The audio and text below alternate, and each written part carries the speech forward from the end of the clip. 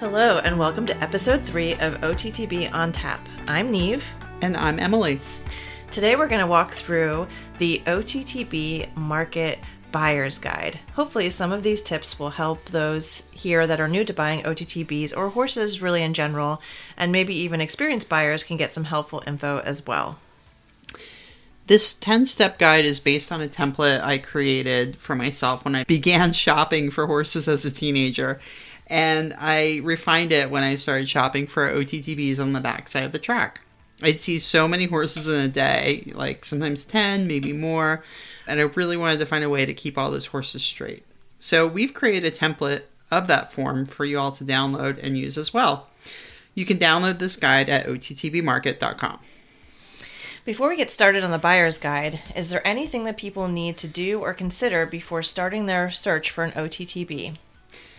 Yes, something that I once mentioned prior to starting really should be the number one rule here. Before you start shopping for a horse or an OTTB in particular, make sure you're prepared. And what does that mean? Well, first things first, make sure that you truly have the money to buy and support an OTTB. You know, typically horses right off the track or soon after they're off the track are a little bit lower priced end of the spectrum than maybe some other breeds or types of horses. But keep in mind that their upkeep is definitely at least as much as other horses, if not sometimes more. They generally need plenty of high quality grain and hay. They usually require 4 shoes at least to start. That should not really be considered maintenance or extra, like that is what they're used to.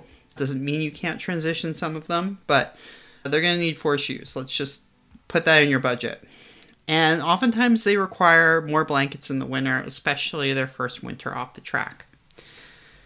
And I hate to say it, but sometimes they can be a little bit more accident prone for a little bit. And they may require things like ulcer medication, which can also be quite expensive. So make sure that you have the budget to kind of not only cover the purchase price, but all of these additional expenses. A second point of discussion would be to discuss bringing your new horse into your life with your significant other, your trainer, and maybe your parents if you're under the age of 18. You'd be shocked how many sales will fall through because the person will come out and really love the horse, or you fall in love with the horse and then you go home and realize that, well, we don't really have the budget for this, honey, or what do you mean you're getting a horse, etc., etc. So really think about if you've spoken to everybody in your life that might be impacted by bringing a new horse home and making sure that everyone's sort of signing off on it, so to speak. Well, you could also just make sure that they're all the same color and size and hope they don't notice. Right, exactly. Just get all plain bays and stick them in a field. And so, I don't know. How'd that one get there? And then the other thing is to really take a close look at yourself, your riding ability, the amount of time you're going to have available to work with a new horse off the track. Think about whether or not your experience level really plays into whether you should be getting an off-the-track thoroughbred in the first place. And by that I mean, have you ridden green horses before? Have you taught them the firsts of a lot of different things that these horses might not know when you first start riding them and working with them? Having OTTB experience is not crucial, but it is very important depending on the type of horses that you're looking at. And it's just really important to think hard about the type of rider you are, the amount of time and money commitments that you might have available to you, and how that's going to play into the kinds of horses that you should be looking at. And then the final kind of group of things you need to really evaluate is, where are you going to keep this horse? Do you have an appropriate boarding situation, or if you're lucky enough, your own farm set up with staff that knows how to handle a fresh off the track thoroughbred? Do you have the ability to help transition the horse off the track to regular turnout? Meaning, do you have a round pen or a small paddock for the first days, weeks, months as that horse gets used to more freedom? What type of hay and feed do you have available to you? How about your farrier? Have they ever helped transition off-track thoroughbreds' feet before? And then lastly, how are you going to get the horse home? If you haven't had these discussions with your barn manager, farrier, and even your vet, now is the time. Another small little piece of information here is to find out for sure if your barn has a strict no off-the-track thoroughbred policy. That probably sounds weird for a lot of people, but as someone who lived in Philadelphia when I got back into riding horses, all of the surrounding farms that I found closest to the city would absolutely not consider taking an off-the-track thoroughbred. Now, I think it was for a lot of poor stereotypes for the most part, but that was just a policy that they had, and that was a real bummer because that meant I would have to drive twice as far to see any horse that I was going to buy. So you definitely ask all the questions, and then you'll feel better supported when you go in to look at your first horse. Yep, it makes you a better buyer as well, which is something we want to really help you with. So once you have all of that figured out, let's get started. All right, so step one here is general information. And I know that this sounds kind of obvious, but believe me, it's no fun when you're thinking back through the horses that you've seen and maybe you mix up names or their trainers or their owners, or you can't find contact info easily. Make sure that you write down all the basic stats. The horse's jockey club name, if they have a barn name, which often they don't right off the track, but sometimes they do. The trainer and owner name and contact info, location of the horse. Now, we are kind of gearing this towards you going to the track to look at the horse, but this could also apply to, horses that have already left the track. But if it's still at the track, the barn number and stall number are very helpful. And, of course, the price. I also like to note the color, size, and gender of the horse. Make sure that if you think it's a gelding, it really is a gelding. And, make sure to snap a couple quick pics of the horse, too, to go along with all that. Yeah, and I think especially if you're looking on the backside, or even if you're going to a reseller that has a lot of horses to look at, their time is extremely valuable. And so the more prepared you are, the better you're going to be in that short period of time that somebody has to show you horses. So if you can be really thorough, ask the right questions, and don't get bogged down in the minutia, it's going to make the experience good for everybody involved. Yeah, absolutely. Okay, so step 2, our first impressions. Is it love at first sight, or is it kind of Really pay attention to how you feel when you see the horse. I'm really big on that. And as an old mentor of mine, Jimmy Wofford, loved to say was that you should buy a horse with whom you fall in love with, again, every morning when you see his face hanging over the stall door waiting for breakfast. He often said you'll make excuses for a horse that you love, and I really think and know that that is true. This is also a fantastic time to take note of anything that stands out positively or negatively when you first see the horse. Does it pin its ears at the horse in the next stall? Does it respect its handler? On that note, don't be alarmed to see horses at the track and fresh off the track led with chains. Over the nose, through the mouth, under their lip, etc. This is totally normal. Keep in mind these are high-octane, totally fit, large animals. If they misbehave or worse, get loose on the backside of the track or when they first come to the farm, it can become a highly dangerous situation. Another thing to note here is very common for horses to wear wraps or bandages after workouts at the track, often with poultice or some sort of, medicated something under them. And this is usually not a cause for alarm, though you can certainly take note of this. Make sure that you are able to inspect the horse's legs without wraps on prior to actually purchasing it.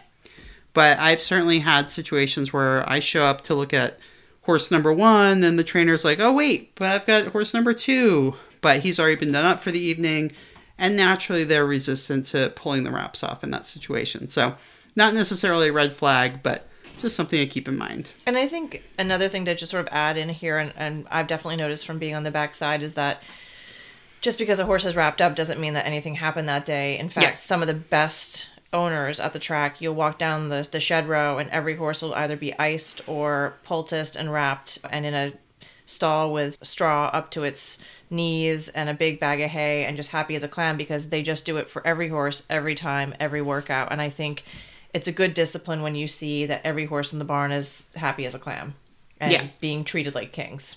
Oh, absolutely. Yeah. Awesome. So step 3 is confirmation. So there's so much we could talk about here about confirmation. There are tons of books and articles out there on this subject, and to be honest, I'm sure we'll probably have a lot of information on this in upcoming episodes. But Make sure that you are confident in evaluating basic conformation qualities and flaws before tackling horse shopping on your own. If you need to, ask an experienced friend or trainer to come along with you if you need help. It really doesn't have to be complicated, though.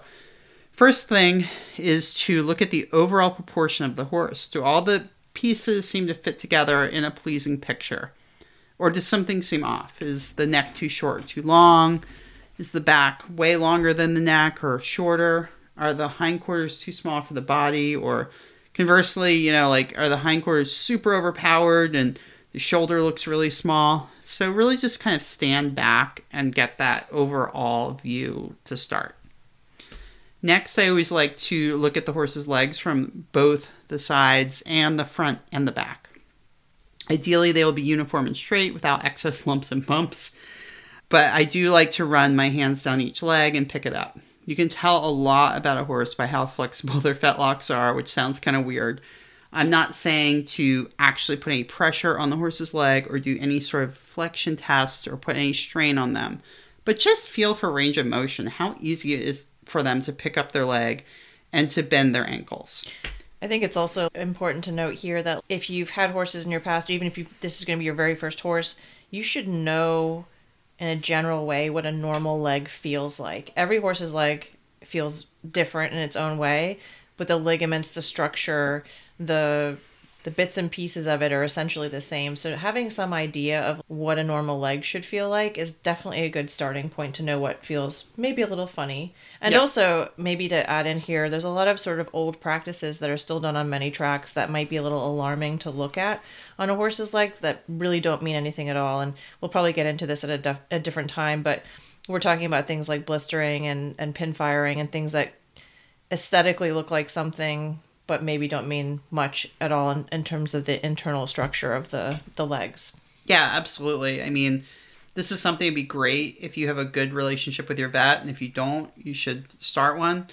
When they're out doing something routine, maybe just ask them for their advice about, how to evaluate leg conformation or what the horse's leg should feel like when you run your hands down it, and just practice. Right. What a normal reaction to you running your hand down the leg and what an unnormal reaction is. Some horses are sensitive to palpation of any kind just because they're just sensitive creatures, just like humans might be more ticklish than one another and things like that. So definitely having a baseline of normal is a great place to start. Absolutely. It's kind of funny on this topic. I remember one of the very first horses I think I looked at the track. I showed up and it was not bandaged. It was a very, very nice looking horse. It was like a normal temperature day. It wasn't super hot or super cold. And I was running my hands all over the horse and he felt normal. And then I got to his legs and his legs were ice cold. Like so cold. They were dry, but they were so cold. And I was like, that seems weird. It just didn't match with the rest of the horse, and his legs look fine. I ended up not buying them probably for other reasons. But interestingly, years later, I ran back into that horse and found out that he'd had several soft tissue injuries. I have no idea if that's correlated, but it seemed pretty clear to me that he'd been kind of iced in preparation for someone coming to look at him. So just pay attention to those little things. And then lastly, feet we haven't talked about yet. That's a whole nother issue, but in an ideal world, they would be matching pairs without excess toe and with some heel. As you will find, many thoroughbreds are shod with a long toe and a low heel, but the feet should have a concave sole and a solid hoof wall. Keep in mind that a great farrier, time, and good nutrition can do a lot to turn a hoof around. And don't be shy about taking photos of the feet if you don't already have them. Just take your own photos and show them to your farrier and say, listen, I love the horse. Is this something you feel like we can work with? And your farrier will have great feedback for you if they're familiar and experienced with working with off-the-track thoroughbreds. So if you're in love with the horse and the feet are just a little bit of a question mark, definitely talk to your farrier. They're going to be able to tell you. But by picking up the hoof, you can tell a lot too. But honestly, the feet are going to change so much in the first year that you're just going to have to dedicate the time and patience into turning that foot around. No pun intended. Yeah. So yeah, and then on your sheet or on your phone or however you're kind of taking notes, make note of anything that stands out for you as far as conformation and the horse's hooves. And also, I was a little taken aback by how willing most of the trainers were to admit any little blip that had occurred when the horse was working. The chatty trainers will tell you a lot. And if you're willing to just listen and talk to them, sometimes they'll just be like, like, he doesn't really love this, or like, he likes this, or, sometimes he came up a little sore on this knee and you haven't asked anything. And so if any of that stuff just gets volunteered to you, make a note of it so that if you do decide to go forward with a vetting, you might have a little area that you want to look at. But you also have to keep in mind that a lot of these trainers have a lot of horses and they might confuse a horse with another in the barn. So they might say, oh, he came back a little sore on this knee. And then you x-ray the knee and there's absolutely nothing wrong with it. And they're just kind of doing their part to sort of help you out as much as they can. But you have to take everything that they say with a little bit of a grain of salt and do your own due diligence on your end.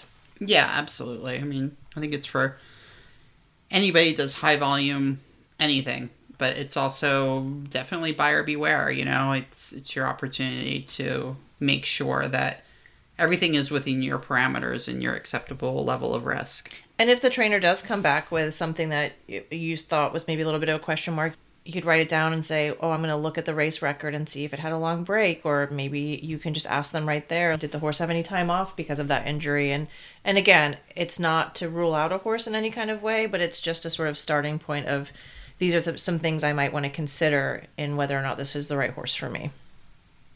Yeah, absolutely. So the next step after evaluating conformation and just kind of running your hands all over the horse, down the legs, etc., is you need to watch it move. So if you're actually at the track, depending on what time you get there, this can be a little bit tricky. I've definitely been in situations where one horse coming out of its stall at a time that's not normal will set off the entire barn. So something to think about and maybe discuss before you set the time that you're going to actually go see the horse and make sure that they are able to accommodate you. It really is paramount, however, that you are able to observe the horse walk and jog in hand on a straight line on firm footing. Now, nowadays, lots of trainers actually have this on video, so you can watch prior to seeing the horse in person, or if you're buying sight unseen. But I always like to try to see it in person if I can at all. And then something that's even more tricky would be, if at all possible, try to observe the horse either loose, lunging, or under saddle. Or maybe even getting to the track early and seeing the horse do a workout. Yes. When you see the horses when they're done with their workout and they're sort of trotting on a loose rein and walking, you can sort of tell a lot from that. Or maybe even just looking at some of their videos of their old races and just seeing what they do when they're not working if you don't have the opportunity to see them loose. Right. Or lunging or whatever. Yeah, I mean, it would be very difficult at most tracks to see them loose or lunging. Like Neve said, sometimes you can catch a workout. Depends on the barn, the trainer, and timing, because they're certainly not going to wait around for you.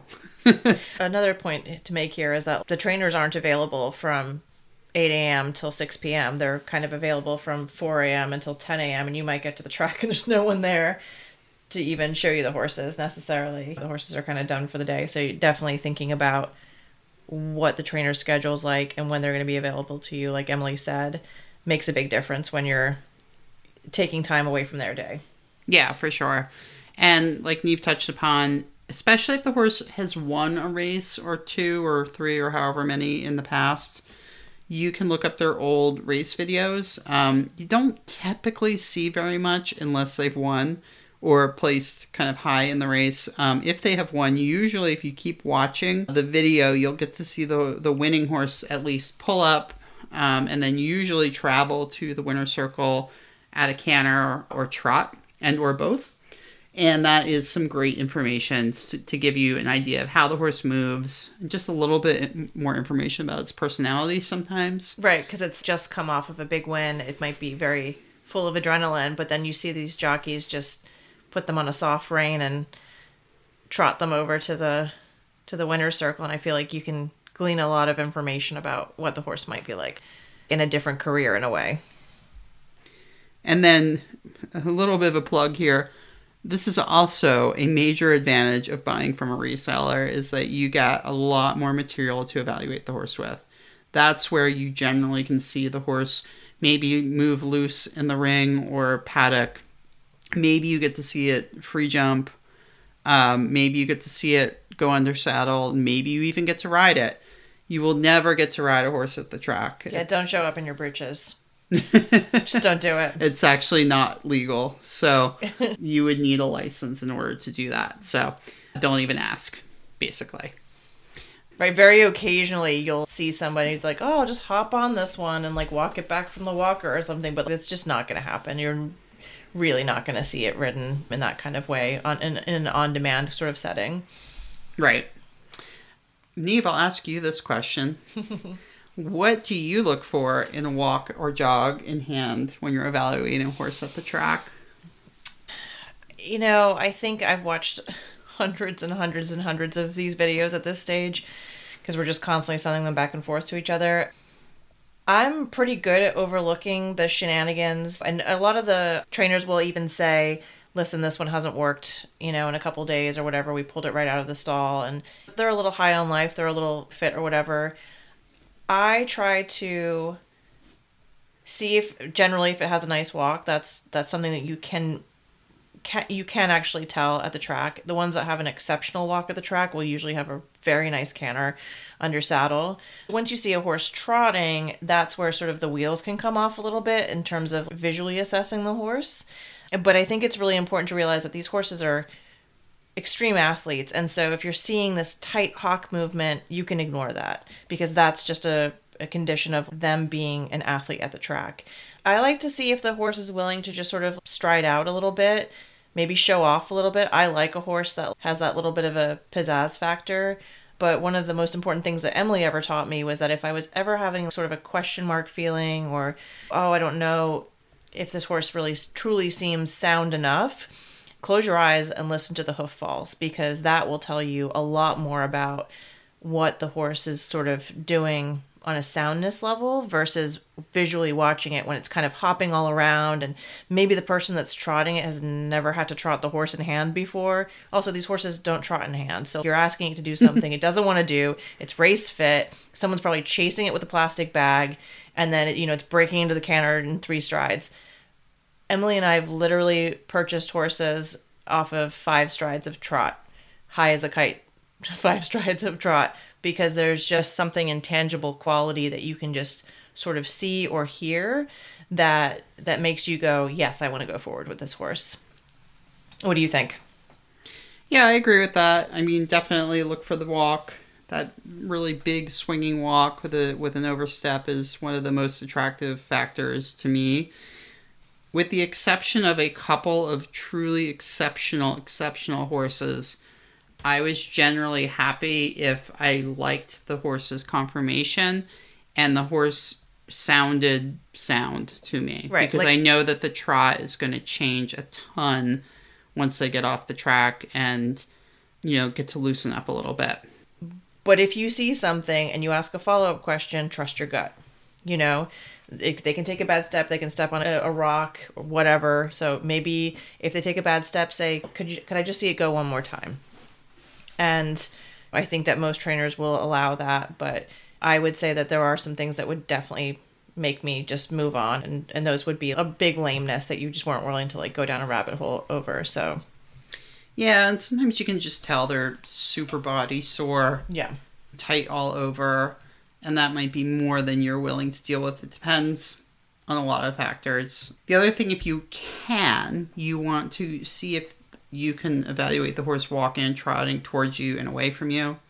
That way you can look for any paddling or winging of the hooves to one side or the other, which has never been a deal breaker for me, but it's something I certainly would want to know.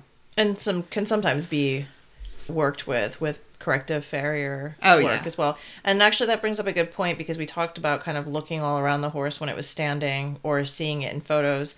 And that brings up some interesting confirmation points in terms of towing in, towing out, and things like that. Yeah.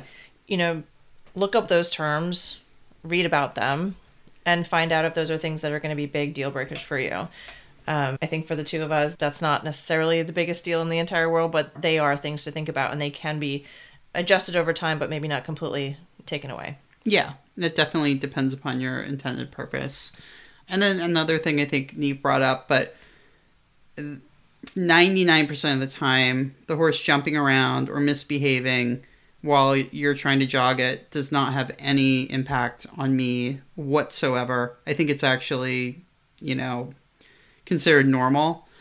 Now, if the horse is downright dangerous, where it's just like rearing and striking, dragging the person down, I might pass on that one. But if it's a colt, there can be some major change there once they're gelded, so keep that in mind as well. But yeah, I mean, if it's downright dangerous, probably no, but anything short of that usually gets easier once they leave the track.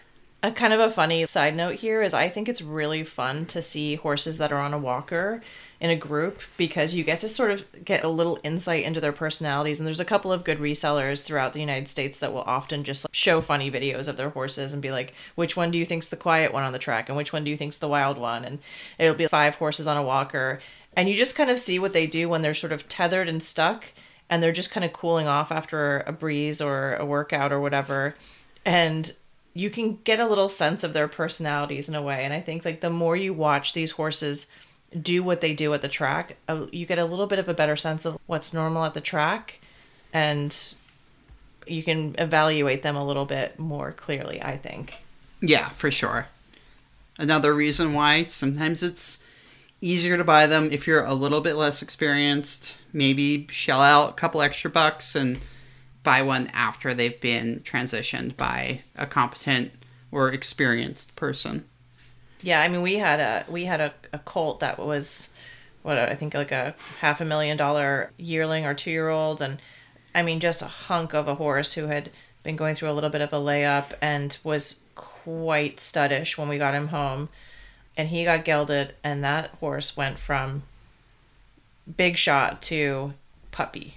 And it was wild to see just how, and that doesn't always happen, but it's kind of amazing. It's kind of nice when it does. When the brain surgery works. I actually kind of wished we got like pictures and video of him before he was gelded, because he was so puffed up. He definitely kind of lost that spark, but he became a phenomenal amateur mount. So something I would not have guessed from meeting him while he was a colt. Not at all. And that does not always happen, but it has happened enough that it's certainly something that you can take into account. All right, next up we have race performance. This is step 5. So when you're talking to the trainer...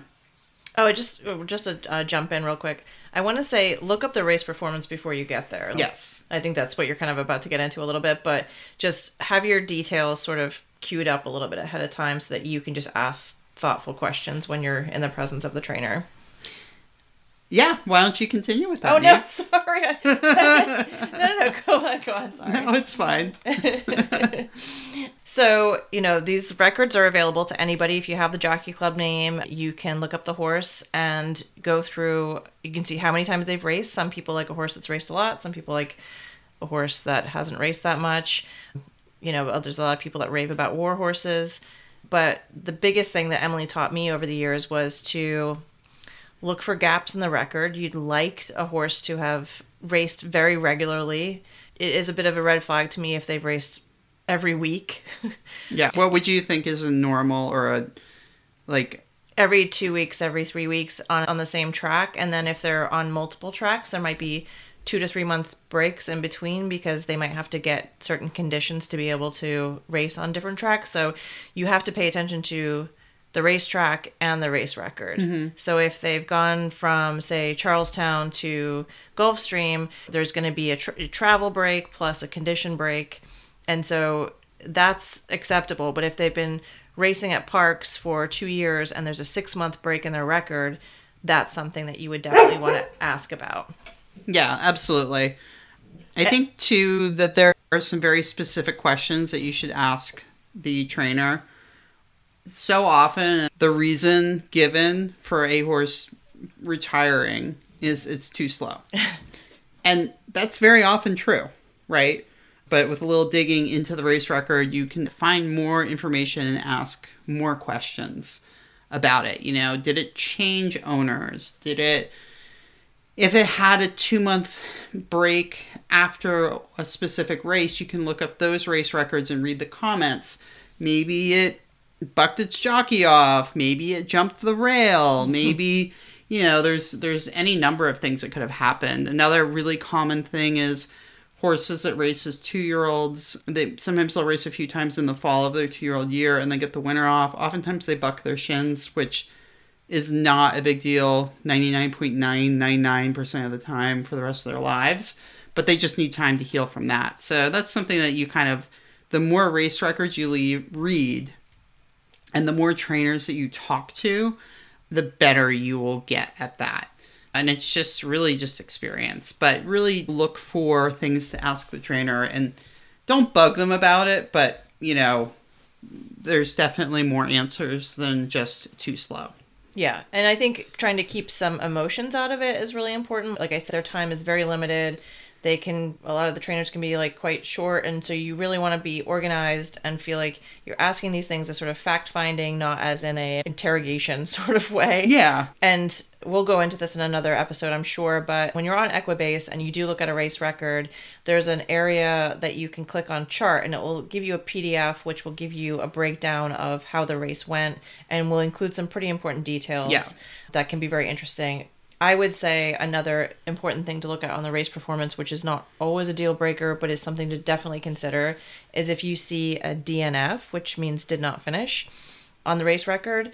This could be for a million reasons. The horse could have lost its jockey at the gate. It could have just been pulled up because it was actually truly just slow that day. But it could have been something a little bit more salacious than that. So read the chart, and if it seems normal, maybe just move on. But I would say if you saw a race record and the horse had 5 or 6 DNFs, I'd probably move on to another horse if that were me, but that's just my opinion and my risk assessment. Yeah, and then another thing to keep in mind is when horses change owners and trainers at the track, especially if it's at the claiming level, which is the lower level of races, the new owner and trainer don't get any information about that horse. There's not a record that follows the horse. It's completely voluntary for any information that they get. So if you're asking about a race from 3 years ago with 4 trainers ago, they're probably not going to know. That's a great point. And then what about unraced OTTBs or unraced thoroughbreds? Those are the best ones, right? Well, I've had experience with both. I feel like I would prefer a horse that had raced after all of these years of experience. But I understand that some people sort of feel like, oh, well, they're just better because they've not raced. Well, just because they've not raced doesn't mean that they haven't been track trained, gotten their gate card, gone through all of the motions of being on a track. And quite frankly, if it's been on the track for years and it's never gotten to a race, that's a bit of a question mark for me in terms of, does it have a personality quip? Is it, just doesn't want to do any kind of job? I mean, there's a lot to consider there. So definitely a question mark in my brain. Some reasons that I think are okay for a horse to be unraced is that, it can be too slow. That's actually a thing. And or maybe unmotivated to run fast. The owner might have run out of money. The owner might have died. COVID had massive track closures for a long period of time, so unraced during that time period or a big gap during that time period is likely due to COVID, so keep that in mind. And then maybe the track closed for other reasons. Winter also. And then I guess, I don't know if this would be unraced or fall under just the general race record, but if you're looking at a turf horse, generally speaking, especially up north where we are in Pennsylvania, they do not race over the winter. So that might be a reason why it races every spring through fall and then has the winter off. So something to think about there. However, some reasons to really be wary of an unraced horse. Sometimes they just can't stay sound enough to race. Maybe they're crazy. They can't get their gate card, which is required to race, which means that they are trained to break from the starting gate in a non-crazy and respectful manner. and maybe it had some sort of other major injury or wind problem or something like that. All right, so our step 6, we're getting there, 6 out of 10. Step 6, we decide on trainability. What do we mean by this? Well, I think a big question is, how is the horse to work around? Some of this goes back to first impressions. Take close note of how the horse is handled and ask questions about it. How is the horse to train in the morning? Is it good to ride? Sometimes you can get lucky and speak to the exercise rider and they can give you some super valuable information. Like the horse is a really hard puller. Maybe it's nappy. Maybe it has a nasty buck. Most of the time, none of these apply, but it's good information to have. And seriously, much of this behavior will not persist once the horse leaves the track and transitions to its new home, but it's good to know. I would also just to add in here, even when you ask these questions, if they say, oh, he's my favorite horse to ride in the barn or, whatever, these training riders have a skill set that most people that ride horses do not possess. Right. Their tolerance for shenanigans and nonsense is at like 100, whereas I would say that most regular riders are at like a 20. So they might be like, oh, he really likes to work. Oh, he loves his job. And you're like, oh, great. He sounds like he's going to be real easy. And these are riders that get thrown onto the back of a horse and they go out there and they do the thing and they're used to going fast and they're used to a lot more than we are. So yeah, you can get some good insight, but I'd also sort of know, like Emily said, what's the worst thing the horse does? Does it try to turn around and go back to the barn? Is it nappy? Is it a little bit mean on the ground? You're going to get some information, but you have to kind of realize that these are people that their tolerance for wildness or naughtiness is probably above and beyond what a regular horse owner's is. So think about whatever they're saying and maybe amplify it a little bit. For sure. And don't be afraid to ask more questions like, oh, he's a little bit fresh can mean a lot of different things. Yes. So you might want to quantify some of that, especially if you don't know the person. I always like to buy horses if I can from trainers that also ride, because then you can get some really good information about the horses. And there's a couple of really good ones, especially in our area, that really care about where the horse is going in a second career and have already sort of pigeonholed it in a particular direction that when you reach out to them, they're like, oh, I think this one would make a really good eventer or, so on and so forth. So that's always fun. Yeah, absolutely. All right. What's next? Oh, it's the dreaded topic. What's that? Vices. Step 7, vices. You want to take this one? Well, for starters, and I think any good reseller will tell you this, and not just people at the track, these things can really come and go depending on location and what their life is like. It's kind of like, are you somebody that when you get nervous, you bite your fingernails or you tap your foot or you maybe get a little shaky or whatever? Those things can really be situational. There is something to be said, though, for when you go to the track and a horse has already done its workout. If it's standing in the stall and it's weaving back and forth, it's definitely something to take note. Probably can be improved on with turnout and a regular sort of life, but might be there forever. And I think with all vices, you really have to be considerate about how you're set up to handle them. Some people think that stall walking is an absolute deal breaker, and it can be a very difficult thing to fix. But a lot of times those horses will get home and into a different sort of lifestyle and get turnout, and that might disappear. But you should ask about any of the big ones: cribbing, weaving, stall walking. And specifically call them out. Yes, and I think it depends state by state, but I think there is some legal background behind whether or not they have to disclose those things, but they're only going to tell you what they've seen. And again, if they've never seen the horse crib, or if it only cribs at feeding time, be specific. If you say, does the horse crib, and they say no, you say, have you ever seen it grab the side of its bucket when it's eating? Just think about it. Be thoughtful about it. And ask as many follow-up questions as you need to sort of figure out whether or not this is going to be the right horse for you. Yeah, I find, sometimes a good way to sort of do this evaluation is when you're talking to the trainer, maybe after they've pulled it out of the stall, you put the horse back in, and no one's really paying attention to it, but you can sort of keep your eye kind of on the side and just see what it does. Also, take note of what the stall looks like inside. Is the bedding like super churned up? Does it look like it's been running around in circles? But, I think the thing to keep in mind that none of these things are necessarily a deal breaker unless they are affecting the horse's health. Like if it's cribbing so much that it's losing weight, or it's wearing its teeth down, Yeah. or it's completely destroying your barn. And the same thing with weaving and stall walking. A lot of them with ulcer care, proper turnout, a good diet, a lot of grass. Some buddies. And some friends. And just, a quieter lifestyle, a lot of them go away.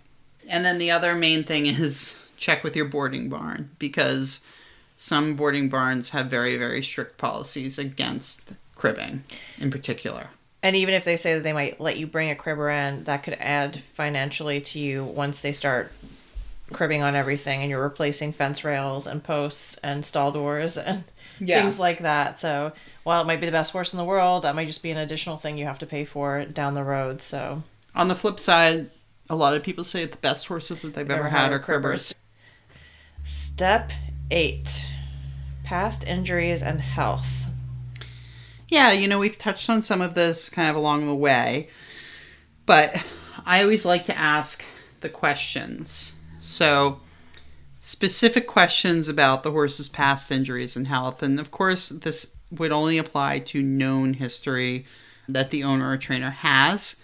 But specifically ask about colic, past injuries, including tendons, ligaments, hooves, etc. Ask if it's had any routine maintenance, including joint injections. A lot of trainers at the track will likely refer to this as tapping, not joint injections. So they might say something like, well, I tapped his knees before his last race. And, that just might be something that you write down and discuss with your vet, or maybe that's an area that you'd want to look at a little more closely when your vet looks at him. Also, make sure to ask about the horse's wind and breathing. Does it roar or make any sort of noise at speed? And I will say that unless your goal is rated hunters or top-level eventing, roaring is unlikely to really be a deal breaker, but you would still want to scope the horse to get a full veterinary opinion. And I think a lot of vets would tell you that until you get to a certain level of work and exercise that like maybe you'd consider doing some sort of a tie forward or tie back on a horse, and to help with that, the horse still might make a sound of some sort, but it's really more related to like their performance and less about the sound. I think with hunters it's a little bit more about the aesthetic, but I've heard that they're not really supposed to be able to knock you down points for that, but yeah. Really? Mm-hmm. I always thought it was considered unsoundness. Right, I'll have to talk to my hunter friends about it. There you go. All right. So now that we've covered that, of asking the trainer specifically about any injuries or health issues of the horse, step 9 is, what about vetting? The first step I like to do is ask the trainer if the horse has had any prior x-rays taken. We would always advise new buyers, or any buyers really, to set up a pre-purchase exam. If you're doing this at the racetrack, it can be a little bit tricky because you'll need a veterinarian that is licensed to work at that track. So the best thing you can do, other than asking for recommendations from other people that have bought horses from that track, would be to try to find a track vet that does not service the horse's owner or trainer.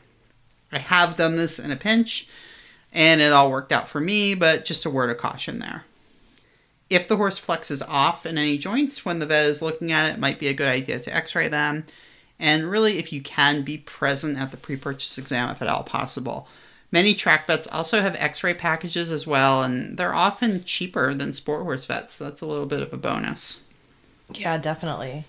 And I think also to use the x-rays as like a starting point, not, I'm just looking for a problem, but I'm just looking to see, is there a little something in there I need to be concerned about? Or, the same kind of questions that you would ask if you were doing a vetting that was not at the track. But yeah, it's definitely a little bit trickier to deal with vets at the track. There are a couple of people that I know that are riders who are also vets that work at tracks in our area, and that's always a bonus when you can have someone who's extremely familiar with doing track vettings and is also a rider, and so you sort of have that crossover effect of feeling like you've got a little bit of an ally in the situation. Yeah, for sure.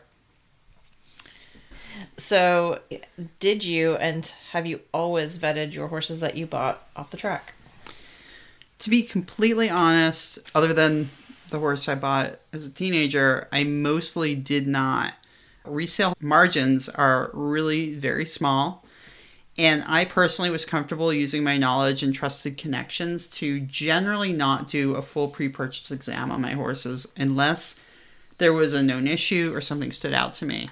I am also fairly comfortable with high levels of risk, and I also had one main rule, which was always buy horses that I wouldn't mind keeping if I couldn't sell them on. Well, I think a lot of that had to do with the fact that we were lucky enough to have a facility that we had turnout fields where horses could just live and be horses if we needed them to be, and Absolutely. For every 10 you get, one might not be exactly what you were hoping for. And essentially, I feel like most of them you can find a great purpose for, but, there's always one that you might get burned on or that just might not work out the way you wanted to, and you have to definitely be willing to take them on as a long-term resident in that situation. Yeah, and sometimes they just need to be chucked out in the field for a few months, and you bring them back, and they're totally fine. Oh, yeah, for sure. And then, this is kind of a tougher subject to talk about, but have you ever gotten burned on a horse that you wish you had vetted? Or just gotten burned on a horse that you thought was represented correctly and thoughtfully? Yeah, I had one real particular incident where I bought a horse sight unseen after seeing a jog video and speaking to the trainer on the phone. I asked all of my questions. I took notes, including, does the horse have any wind issues or make a respiratory noise? The trainer had had the horse its whole career, which was about 10 races. It arrived. We took it up to the round pen and let it loose. And my first thought was, holy crap, look at that trot. That was quickly replaced with, what is that noise? The poor horse started making like the most unbelievable noise from its throat. It sounded like an accordion. I'd never heard anything like it. Right. It was like in and out. Yeah, it was like a high-pitched noise. Yeah. Like, it was unmistakable. It was very loud. And the horse quickly became very labored. After trotting for, like, maybe a few minutes. Yeah, it was not very long. We took him back to the barn, and it really took a long time for his breathing to return to normal. So, I had my vet scope him, and he had a congenital defect in his throat conformation, which was also coupled with a raging infection, and he had a paralyzed epiglottis. There's no way the trainer didn't know that something was wrong. I contacted him, and he claimed he had no idea, and like maybe this happened on the trailer ride down, or, it was ridiculous. I think I even gave him the opportunity to do right by refund the money so I can put it towards his vet care, things like that, and it was a no-go. So we tried our best to treat the infection. I think we did a twice daily throat spray for like a month, and with all his issues, surgery really was not possible. Because there's a ton of scar tissue that had already built up from all of the treatment that he had obviously been getting his whole life. Well, I think from the infection, there was just a ton of scar tissue. And even removing that, he still had 2 other things that would need to be operated on. And it was just, we had one of the best, if not the best, throat surgeons look at him and basically said that it wasn't surgical. So I ended up turning him out, and he lost a ton of condition very quickly, and then finally, I think, Neve, you saw him fall down in the field when he was trying to canter after some of his buddies. So we ended up euthanizing him. We were able to donate him to a vet hospital, and they were able to use him like as donation to other horses for a study. So at least there was that, but it was a very, very sad end. He was a lovely horse. I had high hopes for him. So yeah, it does happen, even to people that do this for a living and do this every day. And then you in that process. Well, I think it's also how you learn, how you build your network, unfortunately. Yeah, absolutely. You've kind of find out like who you don't want to buy horses from and who you really want to buy horses from, for sure. And I think going into step 10, I mean, I think this is something that goes to any horse that you're buying, but learning how to trust your gut. Yeah, step 10 is lasting impressions. So going back to our first impressions, how do they compare to how you feel about the horse now? Like, are you excited? What does your gut say? Really take note of anything else that the trainer mentions, even if it seems kind of small in your general feelings. If you decide to proceed, now is a good time to negotiate price and discuss a vetting. And remember, cash is king, and the quicker and easier you are as a buyer, the best chance you have of scoring a great deal. I also want to add here that communication is also very important. So when you are a buyer, make sure if you decide to pass on a horse that you do it very quickly and inform the seller as quickly as you can. That you're moving on. It does not take long to send a quick text message, say, hey, thank you for your time. I'm not going to proceed with horse XYZ. And that way they know. And also a simple thank you for your time goes a long way, because you never know. You might want to buy a horse from them in the future. And it's funny, we didn't actually mention this in the beginning, but if you're looking at a horse at the track and you found the listing or the trainer information, say through like a service like Canter or something like that, a lot of those services will be very specific about how the trainer wants to be contacted. If the trainer says text only between this hour and this hour, or calls only between 4 a.m. and 10 a.m., please respect what they've asked for, because sometimes you're dealing with people that English is not necessarily their first language, or they have very limited time, or they have a second job outside of the track, or whatever the case might be. And they just have a different schedule than most people. They have a different schedule, and they will respect you for following that very simple thing that they've asked for. And like Emily said, keeping everything as sort of concise as possible and thanking them for their time. And, it really does go a long way. And it also establishes you as someone who's not, a maniac, that you're somebody that you're not there to waste somebody's time. And listen, like, getting on the backside is a little bit of a process to begin with, and we'll talk about that in a later episode. But, you want to make sure that you're making a lasting impression on a trainer that, okay, maybe they don't have the horse for me right now, but I'd love to come back and see some of their horses next year. Or you say to them, listen, I'm looking for this. And then they say, I'm going to keep you in mind when this guy, or you see a horse that really catches your eye. And this has definitely happened to us before. You say, let me know when that one stops racing. Let me know when you're done with that one. And that's a great way to establish that kind of relationship where the trainer knows your name, you know their name. That's how you end up with too many horses. That's how you end up with too many horses.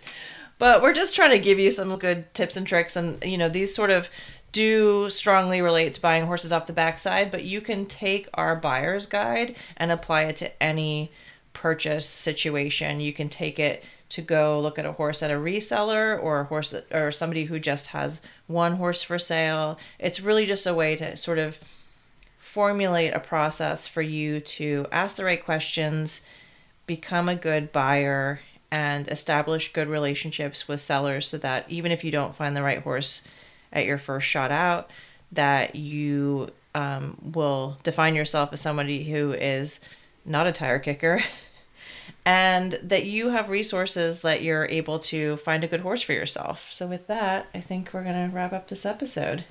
Sounds good. Where are we going to put the buyer's guide? That will be on OTTBmarket.com. Okay. We will post a link to the infographic, which will be a downloadable PDF. Emily's also going to make a really cool form that will be something that you can fill out when you go look at horses. So cool. It's going to be so cool. And I hope you guys have really enjoyed learning how we think about the horse buying process, and that these tips are valuable for anybody that's going to look at horses in the future. We really appreciate you guys listening to another episode of OTTB on Tap. If you'd like to follow us on social media, you can find us at OTTB_on tap on Instagram. You can contact us also via email at OTTBontap@gmail.com. And then find us on Facebook at OTTB Market. Don't forget to like and subscribe if you're enjoying our content, and please give us a 5-star review on Apple Podcasts to help other people find our podcast. We really appreciate your feedback and look forward to hearing from you. And if you have any topics that you would love for us to cover or anybody that you would like for us to interview, please reach out, email us, hit us up on Instagram. We look forward to hearing from you guys. Till next time, bye. Bye.